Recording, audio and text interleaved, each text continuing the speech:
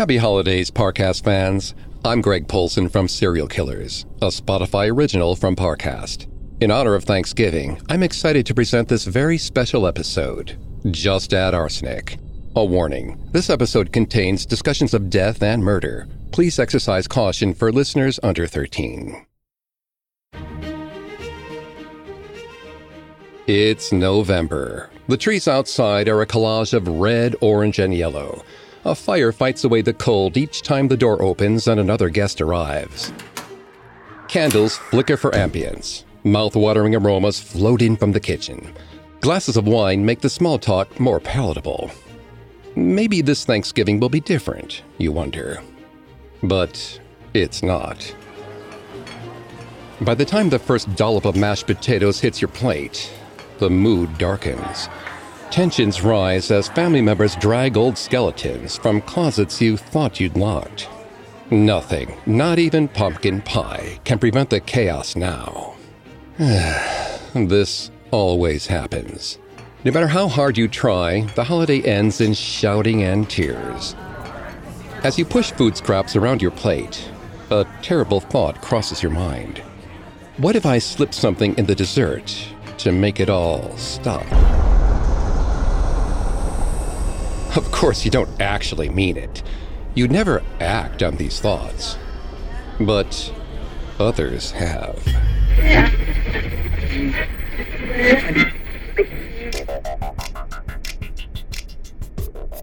Hi, I'm Greg Polson, co-host of Serial Killers, a Spotify original from Parcast. Every week, Vanessa Richardson and I dive into the minds and madness behind history's worst murders. This holiday season, we're telling the story of a different kind of killer, the king of poisons and the poison of kings. A weapon of choice that has fallen from the shelves of history. Or perhaps it's still out there, silently killing without making a splash. Gird your stomachs, because this Thanksgiving, arsenic is on the menu.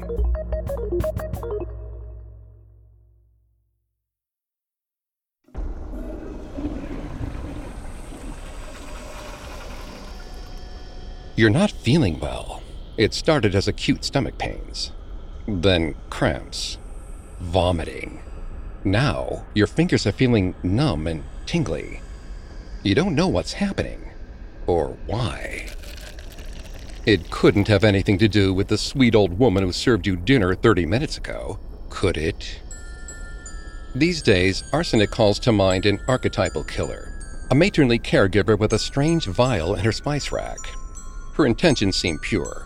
She says she wants to fatten you up with a home-cooked meal. But there's more than broth and cornstarch in her gravy. It's her unassuming nature that makes her dangerous. It's why police haven't found the graveyard beneath her rose bushes. Why later in interviews, her neighbors will express shock and awe when the bodies are found, and the headlines come out. This character may sound cliché, but we don't need to travel very far back in time to find some real-world inspiration. Our first stop, Thanksgiving Day, 1924.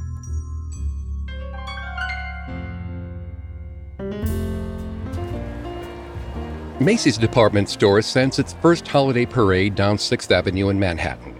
Meanwhile, some 500 miles away, in Hardscrabble, Ohio, a woman named Martha Wise Hazel arrives on her mother's doorstep. Martha's presence comes as a surprise to her mother, Sophia. Recently, their relationship has been a bit strained. Martha's always been a bit odd, in a morbid kind of way. For years, she's attended every funeral in a 20-mile radius of her home. Whether she knows the deceased or not, she'll cry alongside the mourners, reveling in the sadness of strangers. That's not the current sticking point between Martha and her mother, though. At the moment, Sophia's put off by her daughter's dating life. Martha's husband, Albert, died last year, and Martha already started seeing a much younger man. Sophia really doesn't want them getting married. This Thanksgiving, Martha appears to offer her mom an olive branch. She shows up alone, no boyfriend in sight. They enjoy a meal together as a family, and so far as anyone knows, there are no fights. Later that evening, Sophia and some of the other dinner guests fall ill. first it's stomach pains, cramps, then vomiting. They assume it's a case of food poisoning, maybe some spoiled turkey. Most of them recover within a few weeks, but not Sophia. She dies by mid-December. Doctors eventually blame stomach inflammation. A few weeks later, the Hassel family gathers for New Year's Eve. The evening is like déjà vu. 17 family members come down with the same mysterious illness. 4 children become paralyzed. 2 die. Martha Wise, on the other hand, escapes both events unscathed. This raises some eyebrows, and soon a troubling account comes to light. In the weeks leading up to Thanksgiving, someone in Hardscrabble saw Martha purchasing a bunch of arsenic. Her family eventually puts 2 and 2 together, and Martha goes to prison. She's given a nickname, the Poison Widow of Hardscrabble, and becomes almost universally hated. No one will invite her to any more holiday parties, that's for sure. In fact, when she's released from jail at the age of 79, Martha faces so much disdain that she volunteers to go back to prison. But before that happens, in the same year as Martha's murders, hundreds of miles away on the East Coast, the most famous arsenic poisoner in American history is escaping the rigid confines of prison. Authorities transfer Amy Archer Gilligan to a much nicer room at Connecticut Valley Hospital. Officially, this is because prison staff believe she's insane and needs psychiatric treatment, but some believe it's just another one of Amy's ploys.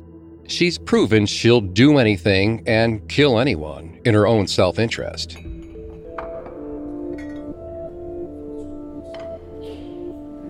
For about a decade, Amy ran a nursing home for the elderly and infirm in Windsor, Connecticut.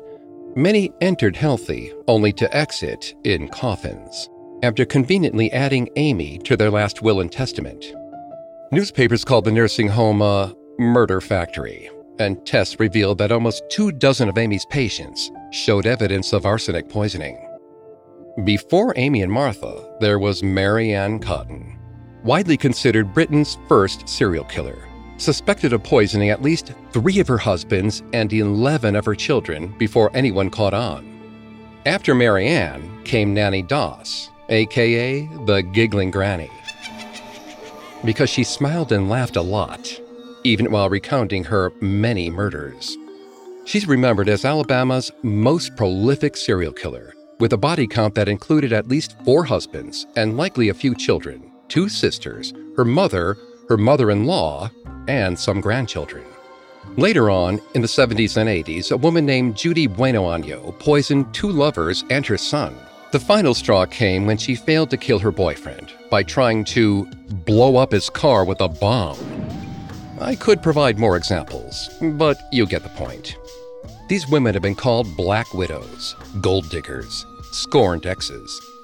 In another century, they might have been called witches. As far as killers go, their death rates rival or surpass the likes of Jeffrey Dahmer and Jack the Ripper, but their legacies couldn't be any more different, thanks in part to their weapon of choice, an odorless, tasteless substance that now carries a distinctly feminine reputation. Of course, stereotypes are reductive, and arsenic itself is genderless, a naturally occurring metalloid, and one of the most common elements in the Earth's crust. As for the poison commonly referred to as arsenic, that comes in the form of a compound formerly known as arsenic trioxide. In movies, you'll notice it often looks like sugar, white and powder-like. It's extremely effective. Because arsenic trioxide has no smell or taste, it's virtually undetectable when slipped into food or drink. And its initial symptoms can easily be mistaken for a run-of-the-mill stomach bug. Plus, the process of dying can take time. Depending on if it's administered all at once or in gradual installments, it could take anywhere from a few days to a few months. So there's rarely a crime scene to investigate. Which is why, for most of history, arsenic wasn't just used by villainous grannies or desperate housewives.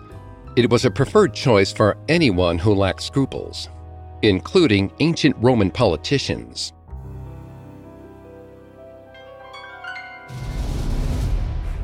Back before the Common Era, Suspected poisonings of powerful Romans resulted in thousands being put to death, accused of large-scale political conspiracies. So many wives reportedly tried to kill their husbands that the word adulteress became synonymous with poisoner. Men bribed doctors to slip toxins to their rivals. Nobles poisoned pregnant relatives to eliminate heirs. Here's how the Roman poet Juvenal describes social and political mobility. If you want to be anybody nowadays, you must dare some crime that warrants exile or jail. Honesty is praised and starves. It is to their crimes that men owe their pleasure grounds and high commands. Cut to 82 BC. Out of desperation, the Roman dictator Lucius Cornelius Sulla enacts what's likely the first ever laws against poison and its usage. But it doesn't really work. A little more than a century later, historians believe Nero employed arsenic to assassinate his stepbrother, paving his way to becoming Emperor of Rome. By the time Renaissance politicians got their hands on the substance in the 16th century, they became almost Machiavellian in their usage. It's the era of the House of Borgia, a family who will become famous for weaponizing arsenic to increase their already expansive influence and power. The patriarch lives in an enormous estate, now considered its own tiny country, the Vatican. Yes, Pope Alexander VI serves as the head of the Roman Catholic Church and the House of Borgia. According to rumors, if you were to ever meet the Pope's son, Cesare, you might notice a specially crafted ring on his finger, with a tiny clasp that opened to a hollowed center, used to store a tasteless white powder the family calls La Cantarella. Oh, this old ring? All the better to kill you with, my dear. Throughout their brutal reign, the Borgia used a wide variety of poisons to dispose of their enemies, but La Cantarella goes down as their most famous. As far as we know, they never personally wrote down instructions for how to make it. But over a century later, a few Roman physicians apparently did. Here's their rather bizarre recipe. First, forcefully administer arsenic to a pig until it dies. Then harvest its rotting bowels and let them dry. Once finished, mash those entrails into a fine powder. And you're done. In addition to the arsenic, your poison is filled with a host of life-threatening bacteria and toxins. Of all the members of the House of Borgia, one has become the most famous for killing with poison. It's the Pope's illegitimate daughter, Lucrezia. For centuries after she died, plays and operas depicted her as the original femme fatale, the deadliest snake in a house of vipers. Lucrezia's legacy undeniably contributed to poison's reputation as a female weapon, but there's probably not much truth to the claims. Historians today believe Lucrezia wasn't a viper so much as a scapegoat for the men in her life, guilty of her brother and father's crimes by association more than anything. But the alternative did make for better stories, stories which may have gone on to inspire other members of Lucrezia's sex, like fellow Italian Giulia Tofana. Giulia lived in the 17th century. If legends are true, she brought black market arsenic to the mainstream, in an explosive, even commercial way. In doing so, she became arguably the most successful assassin to ever walk this earth.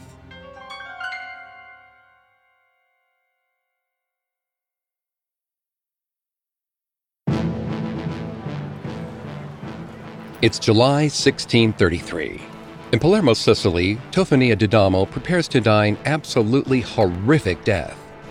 Tofania's executioners will either tie her limbs to the back of a horse, drag her body to the gallows, hang her until she's almost dead, decapitate her, and then publicly cut her corpse into 4 pieces. Or they'll stuff her into a canvas sack, tie it shut, and throw her off a roof and into a crowd of spectators waiting for the moment of impact. All because she supposedly helped to create an incredibly lethal poison which she may have used to kill a few people, including her husband. According to rumors, before she dies, Tofania passes the recipe onto a woman assumed to be her daughter, Giulia Tofana. Giulia then flees to Rome, buys a ton of arsenic off a priest, and launches a line of beauty products in a newly burgeoning underground criminal market. Most are similar to what you see on shelves today: creams, makeup, perfumes. But for the Italian woman looking to restore their youthful glow, and solve their marital problems, Julia sells a tincture called Aqua Tofana. It comes in a beautiful glass vial with the image of a Christian saint on its label. The packaging is intentionally deceptive. Any aspiring widow can discreetly display it on their vanity without their husband finding out it's laced with a poison capable of killing a full-grown man with just 4 to 6 drops. Aqua Tofana becomes a hit among wives trying to escape abusive, loveless marriages. In an era where women are auctioned off as property and given little to no agency, it helps tip the scales ever so slightly back in their favor. The poison flies off the shelves for decades. Then, one day, a housewife reportedly adds a couple drops to her husband's soup. Before he slurps down a spoonful, she has second thoughts and stops him. He gets suspicious, beats the truth out of her, and Julia's secret comes to light, which, as you can imagine, doesn't go over well. First, officials launch a manhunt to find Julia. She seeks asylum in a church. Rumors spread about her dumping Aqua Tofana in the city's drinking water. The whole chase turns into quite the ordeal. But when all is said and done, authorities find Julia, arrest her, and after days of brutal torture, she confesses to aiding and abetting in the deaths of as many as 600 men, including 2 popes. You know, some guys just can't hold their arsenic. Of course, her confession is given under severe duress, so it's best to take it with a grain of salt. But there's no doubt the Italian patriarchy is shaking in their boots. Authorities execute Julia, along with the women who assisted her. But the one thing they can't kill is her product. Almost a century later, Mozart will reportedly wonder on his deathbed whether someone slipped him Aqua Tofana and caused his mysterious ailment. Arsenic in general becomes more widely used in the 17th century. It's no longer just a tool for the elite. It's something everyone has access to. In Paris, it's given the nickname inheritance powder, like it's some sort of over-the-counter medicine. Are you tired of waiting to get access to your loved one's estate? Try some fast-acting DA's inheritance powder. Apply it to whoever's causing the congestion, and you'll see immediate results. Funeral expenses not included. Cut to the golden age of arsenic, where the poison's not considered this or that, male or female, elite or common. You didn't have to be the target of a political rival or spurned ex to be in danger, because arsenic was everywhere. During the Industrial Revolution, the world starts to produce a lot more steel, which, as you may know, is an alloy of iron and other metals. Now, remember earlier when I mentioned arsenic as a naturally occurring metalloid, and one of the most common elements in the Earth's crust? Well, unrefined iron and copper ore contain arsenic deposits. During steel production, those deposits get oxidized and turn into their more lethal form, arsenic trioxide. By the turn of the 19th century, as demand soars, steel workers look up, past the smoke and the roaring fires of their forges, to the massive chimneys overhead. They see a strange white material condensing around the edges. It almost looks like snow, and every so often they need to scrape it off so the vent doesn't close up entirely. Rather than throw it away, factory managers decide to sell the byproduct as exactly what it is, a poison. And just like that, arsenic gets a rebrand. Companies market it as a commercial remedy for household pests. In Germany, they call it Mäusebutter, literally mouse butter. America and Europe became saturated with arsenic-based insecticides, herbicides, and wood preservatives. Almost simultaneously, a Swedish chemist named Carl Wilhelm Scheele learns that arsenic makes a pretty good dyeing agent. The color becomes known as Scheele's green, and in time, it becomes en vogue. Candles, curtains, wallpaper, and clothing all come in lovely shades of Scheele's. By the Victorian era, the average consumer can pick up arsenic-laced products at their local convenience store, and this causes some problems. There are, of course, those still using arsenic to murder in cold blood, like Geisha Gottfried, aka the Angel of Bremen. A German woman beheaded for using Mäusebutter to murder 15 of her loved ones, all while playing the role of concerned nurse. Or Hélène Gégadot, a French maid who poisons and kills more than 30 people in her lengthy career. But arsenic trioxide starts racking up unintentional deaths as well. One English worker mistakes a barrel of the white powder for a baking ingredient. 200 people become violently ill after trying to satisfy their sweet tooth. 20 of them die. A woman who colors artificial flowers eventually drops dead from chronic exposure. She vomits green bile, convulses, and starts foaming at the mouth. According to reports, her fingernails and the whites of her eyes turn green too. Worst of all, that chemist who made the dye, Carl Scheele, knew his product was toxic. The same year he invented it, he discovered a way to detect arsenic. Turns out if you treat it with nitric acid and zinc, it produces a gas that smells almost like garlic. For obvious reasons, Scheele's green falls out of fashion. It's hard to know exactly how many factory workers die in its golden age. As we mentioned, arsenic poisoning can be mistaken for other ailments. But also, chronic exposure can cause other fatal diseases, like cancer of the skin, bladder, and lungs. Determining a precise cause of death could be quite confusing. In his final days, French Emperor Napoleon Bonaparte suspected he might have been poisoned by a political rival. While in exile after his defeat by the British, he wrote, "I die before my time, murdered by the British oligarchy and its hired assassin." Tests later showed a surprisingly high amount of arsenic in Napoleon's hair, but not enough to suggest a murder attempt. The famous military leader might have actually been bested by an interior design choice. Someone used that color, Scheele's green, to paint the wallpaper in his final residence. Arsenic may not have killed him outright, but exposure certainly didn't help his already pervasive health problems. So how could medical professionals determine the difference between someone who was murdered with arsenic versus someone who was overexposed? Well, the answer is, it was nearly impossible, let alone prove in a court of law, as evidenced by the experience of one London chemist in 1833. That November, the Bodle family falls violently ill after drinking from the same coffee pot. The father, George Bodle, doesn't survive. Turns out he drank most of the coffee, and from the least diluted batch. The forensics of the case end up in the hands of chemist James Marsh, a man with no previous experience for testing arsenic. But he knows what he's doing. After he gets his hands on the suspect coffee, he flings it into a nearby fireplace, and the smell of garlic fills the room, which is obviously suspicious. Marsh runs tests on the coffee grounds, George's vomit, and the contents of his stomach. He learns the grounds contain more than enough arsenic to kill. And as Marsh toils away in his lab, investigators home in on a murder suspect, George's grandson, John. He has a possible motive. George recently fired John from a family business. Plus, authorities find a stockpile of arsenic in John's home. Now, John claims the arsenic is innocent. He tells officials he's using it to treat a skin rash. And believe it or not, this is actually a pretty reasonable defense. At the time, arsenic is prescribed to treat a whole slew of medical issues. One of the most popular tonics used to treat malaria and syphilis is an arsenic-laced formula known as Fowler's solution.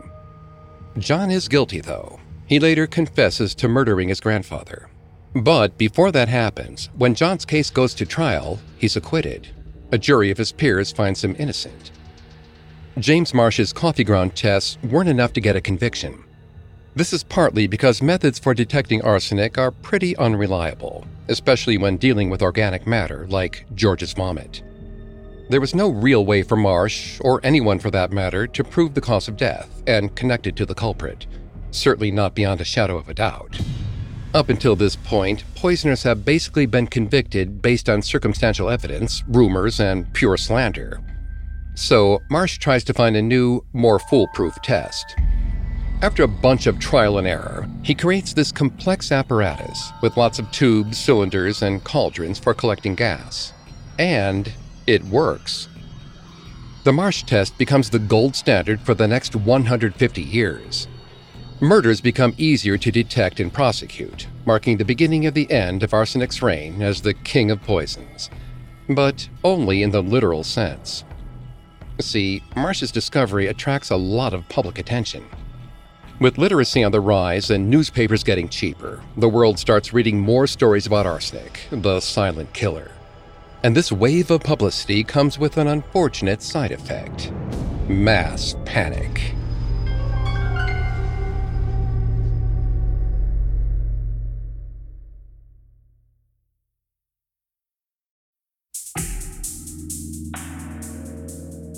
By the mid to late 19th century, arsenic starts making headlines. The silent killer has been around for centuries, but the now widespread stories of murder and death give way to a brand new fear. Arsenic finds its way into newspapers, tabloids, and popular fiction, which gives way to sensationalism, panic, and superstition.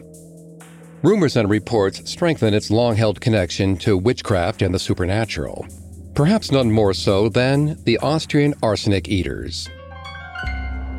In 1851, a Viennese medical journal publishes a strange report describing a group of peasants living in the mountains of Austria who eat large quantities of arsenic 2 or 3 times a week. These arsenic eaters would apparently consume as much as 300 milligrams of arsenic in a single setting. For context, ingesting just 70 milligrams can be lethal. And yet, these peasants claim they eat arsenic by the fistful because it's good for their health. It gives them, quote, good wind, and helps them perform hard labor at high elevations. The report even suggests that it may help their beauty regimens, giving them smooth, unblemished skin and rosy cheeks. Naturally, the account baffles the medical community. Few believe it's real.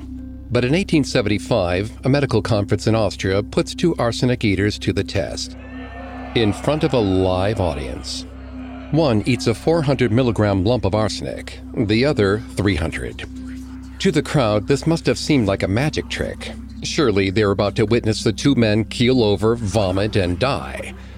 But the next day, the Austrians reappeared, healthy as ever. And everyone's left wondering, how the devil was that possible?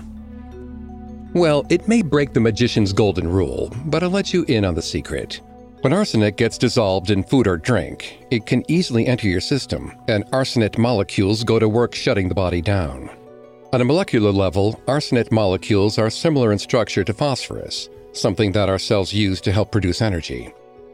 Imagine, if you will, a room being filled with a steady stream of water. There are a bunch of doors to let the water out, but they're locked. In this metaphor, the room is a cell, and the doors are chemical reaction sites. Phosphorus acts like a key, opening the doors to allow water to flow, causing reactions and generating energy. Arsenic, on the other hand, essentially clogs the keyhole. If enough doors become clogged, the cell dies. And if enough cells die, organs will start to fail. In 1875, when officials test the urine of the arsenic eaters, they find the samples contain an unusually high concentration of arsenic. Enough that, it seems, most of it didn't get absorbed into their bloodstreams. It ran straight through them. See, when eaten whole and in large quantities, arsenic doesn't break down fast enough to cause too much damage. Your body only absorbs enough arsenic molecules to eliminate some bacteria in your skin, making you positively radiant. When this news reaches Victorian England, arsenic once again becomes a beauty trend, a la aqua tofana. But this time, the intent is to attract a mate, not kill them. Complexion wafers made of arsenic promise to impart beauty to any literal consumer. The fad creates problems for criminal courts. Lawyers start to invoke what becomes known as the Styrian defense, Styria being the region of Austria the arsenic eaters are from. Now, when someone dies and arsenic is found in their system, it's fair to claim they just wanted better skin. And while the arsenic eaters and their strange proclivities have been debunked as having nothing to do with magic, they may have had a hand in inspiring one of the most famous supernatural creatures ever, vampires. Now, to be clear, no one knows the true origin of vampire lore, but arsenic was a popular embalming agent throughout history, meaning it helped preserve corpses. In Styria, where eating arsenic was part of the culture, there are accounts of bodies exhumed 12 years after burial that appeared eerily intact. It's not hard to imagine that stories like this inspired some of the original vampire legends. especially since Styria is located in southeast Austria, not too far from olden-day Transylvania, home of Dracula. Arsenic's relationship to the supernatural continued on into the 20th century. In Chicago, right before the Roaring Twenties, a Polish immigrant named Tilly Klimek starts having ominous premonitions, visions of strangers, neighbors, and dogs dying. And every one of them comes true. She even foretells the death of her first, second, and third husbands. I guess it's not so hard when you're about to poison that person with a boatload of arsenic. Tilly is eventually tried and convicted of 13 counts of murder. But as the 20th century continues, killers like Tilly become more rare. There are still those who try their hand, like Martha Wise Hosel and Amy Archer Gilligan. But better testing makes it more difficult for poisoners to get away with murder. Legislation starts protecting factory workers from overexposure, and arsenic becomes a prop in pop culture, something to laugh at rather than fear. Can you imagine, after all the death and dying we've discussed? It's 1941. You're sitting in the Fulton Theater in New York City. The lights go down and the curtains rise on a set, the parlor of an old Brooklyn home. The play you're about to watch has earned rave reviews from critics. Arsenic and Old Lace. They're calling it one of the best dark comedies ever produced. The story is inspired by the real-life murders of Amy Archer Gilligan. It features a pair of elderly ladies who poison lonely old men. The characters describe their method of poisoning like it's a family recipe. For a gallon of elderberry wine, I take a teaspoon of arsenic and add a half teaspoon of strychnine, and then just a pinch of cyanide, one says. Arsenic becomes a tool for farce, a murder method for old spinsters. The story of Mary Ann Cotton even gets turned into an English nursery rhyme. Mary Ann Cotton, she's dead and she's rotten, lying in bed with her eyes wide open. Sing, sing, oh what should I sing? Mary Ann Cotton, she's tied up with string. Where? Up in the air, selling black puddings a penny a pair. England's first serial killer goes from killing children to putting them to sleep. Even in Agatha Christie's time, arsenic is seen as a passé method of murder. In a writing career that encompassed over 300 imagined murders, Christie only killed 8 of her characters with arsenic. But poison doesn't totally disappear into fiction during the 20th century. It just becomes less domestic in its application. During the First World War, American scientists developed something called Lewisite gas, an arsenic-based chemical weapon meant for frontline warfare. The gas attacks the eyes, respiratory system, and skin, causing long-term disease, blindness, and cancer. In November 1918, a ship rumored to contain 150 tons of the stuff sails to Europe to aid in the ongoing efforts. But the war comes to an end that month, and the vessel sinks before it sees action. And though it stays in production, there's little evidence to suggest it played a significant role in any war since. Which brings us back to the present day. A time where arsenic no longer poses a threat. Right. Oh, come on. You didn't think this holiday would end on a high note, did you? It is Thanksgiving, after all. Take a look at that turkey you just ate. Believe it or not, when it was alive, it was probably fed arsenic, in small quantities to kill off parasites and lighten the color of the meat so it looks more appetizing. But don't worry about taking another bite. If anything, you should be worried about the arsenic under your feet. We've mentioned a few times now that it's one of the most common elements of the Earth's crust, the majority of which isn't toxic at the moment. But that has a potential to change. Take Utah's Great Salt Lake. In recent years, as water levels lower due to population growth and climate change, the sun's rays threaten to expose its arsenic-rich bed. If oxidized, it could spell disaster for surrounding communities. Contaminated water, toxin-filled air. Lawmakers have called the dormant threat a potential environmental nuclear bomb. And it's not just Utah. Contaminated groundwater has become a problem across the globe. According to a 2016 study, many people living in Nepal may be unwittingly drinking water containing arsenic. In 2019, a report found that California inmates only had access to arsenic-laced well water because the government didn't maintain proper health standards. Which is to say, a lot has changed since the Industrial Revolution, and a lot has stayed the same. In a sense, our planet has always been painted in Shayla's green, and we're all unsuspecting Victorian housewives, waiting for the silent killer to strike. That's a talking point I'm sure will go over well this Thanksgiving. But hey, amidst all the fighting and the tears and the existential dread, at least you're still alive. So why not dig in? Enjoy one more slice of pie. It probably won't kill you.